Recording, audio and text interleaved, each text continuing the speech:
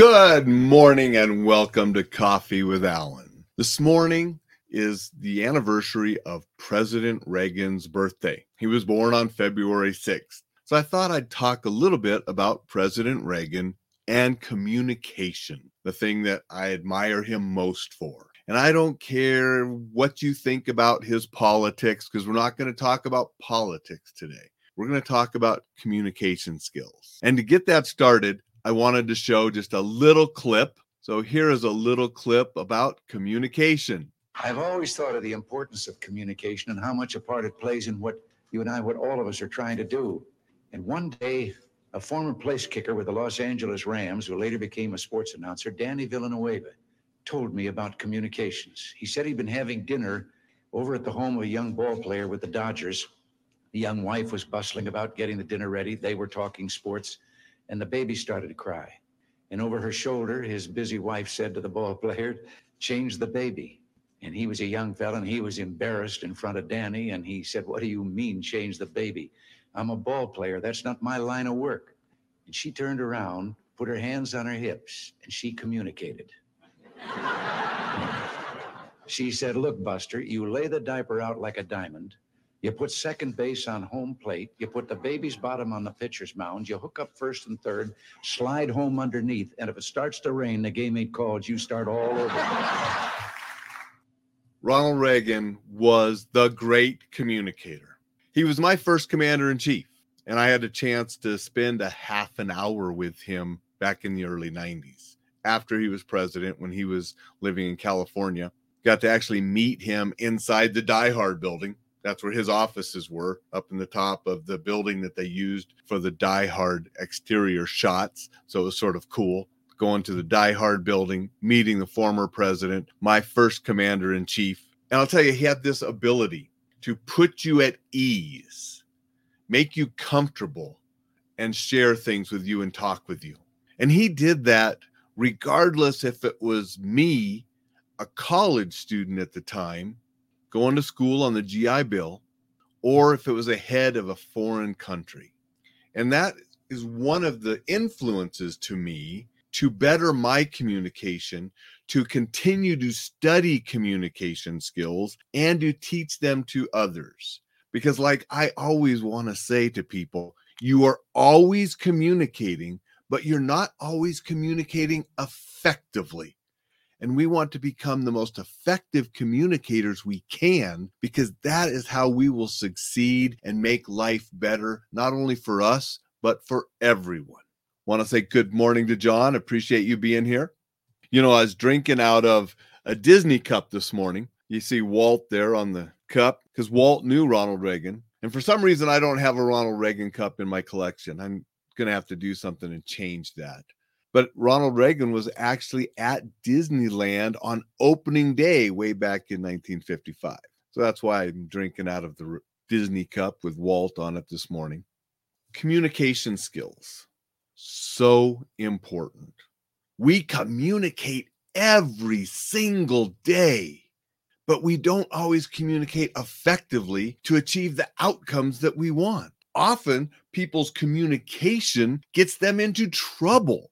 If we can become better communicators, we can become better people, we can succeed more, and we can help more for everything. It's that important. And it's funny that more people don't study and try to improve their communication skills. Dixon says, good morning and a great POTUS, whatever anybody else says. Thank you, Dixon. Appreciate you being here. Right now, I am committed to helping people become better communicators. I teach a communication course that has an emphasis on de-escalation and trying to avoid violence to better resolve conflict. However, I am working on some other courses and things that won't happen this year. This year is pretty full with some safety things. But for looking at long-term goals, I plan to have a number of resources to help people communicate better. It's that important, and I'm that committed to it. I mean, I have tons of bookshelves all around the office, every side, way in the back. And one of the bookshelves right here to my right, the entire bookshelf is full of resources on communicating, negotiating, mediating, which negotiation is just a type of communication. Mediating is helping those that can't communicate between themselves communicate better, because I'm always trying to become better at those skills. And I want you to become better at those skills too. Look at how you communicate with others and determine how you can do it better. And you can read a book, take a class, watch a video, do something to improve those skills. And I guarantee the better you become at communicating, the more successes you'll have, the better relationships you'll have, the less conflict you'll have. It's a win-win-win all the way around. Dixon says verbal skills, very important for de-escalation. 100%.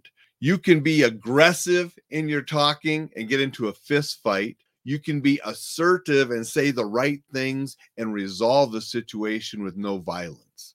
I used to teach those kind of things with Peyton Quinn. There's probably still some videos on YouTube. I know there are a couple of videos on YouTube of Peyton and I teaching a class and talking about just that, about being assertive rather than being aggressive.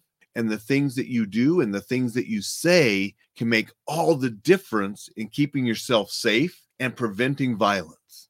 Definitely skills that you should include in any self-defense or safety program.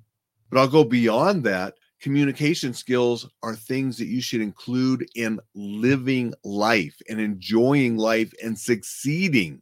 They're that important. And so today's message is just to encourage you to seek out different ways to improve your communication skills, and then watch how they can help you succeed. They can help improve your relationships. And I'll tell you, it's not always the easiest thing. Sometimes our emotions boil up and we want to say things and communicate in ways that are detrimental and not effective to achieving the desired outcomes that we want. I get it. Have I always been effective in my communicating? No. I've said things I've regretted. I've communicated in ways that I shouldn't have. I try to take those as learning experiences to get better for next time, because we can't go back and change it. All we can do is improve for the future. And today I'm encouraging you to do the same. And I want you to remember, you are always communicating, but you're not always communicating effectively. And something that I say and teach in every one of my communication programs, and I used to have it at the beginning of every mediation that I did, remember to communicate so the other person can understand. I mean, if you start out calling the person a name, they're not even going to listen to anything you say afterwards. So don't self-sabotage your communication by some of the words you use. You want to effectively communicate so the other person understands your message. And then the other half of that is listen to understand. Listen to understand the messages that they are sending you, because with better understanding, with better communicating to them so they understand your position, you are going to succeed more. You're going to have less conflict, or you're going to be able to resolve conflicts you're in, and it will make everything a little bit better. That's what I wanted to share this morning. I hope you go out and make it a thought-provoking Tuesday as you determine how you can become a better communicator. Before I go, I'm going to say hello to John again. John says, great points. One of our biggest problems with the world today, the inability to communicate. I agree with you 100%, John. And that's why once some of the safety and self-defense martial art programs are in place, I'm going to start working on the communication programs that I want to get out to people. I still teach the live communication program, but I want to do a lot more in that realm and have some online resources. But they're still at least a year out. But there are many resources available right now to help people, and I hope they take advantage of them. Because you are so right. The inability to communicate is one of the biggest problems we have. Thank you, everybody. Go out. Thought-provoking Tuesday. We'll see you tomorrow.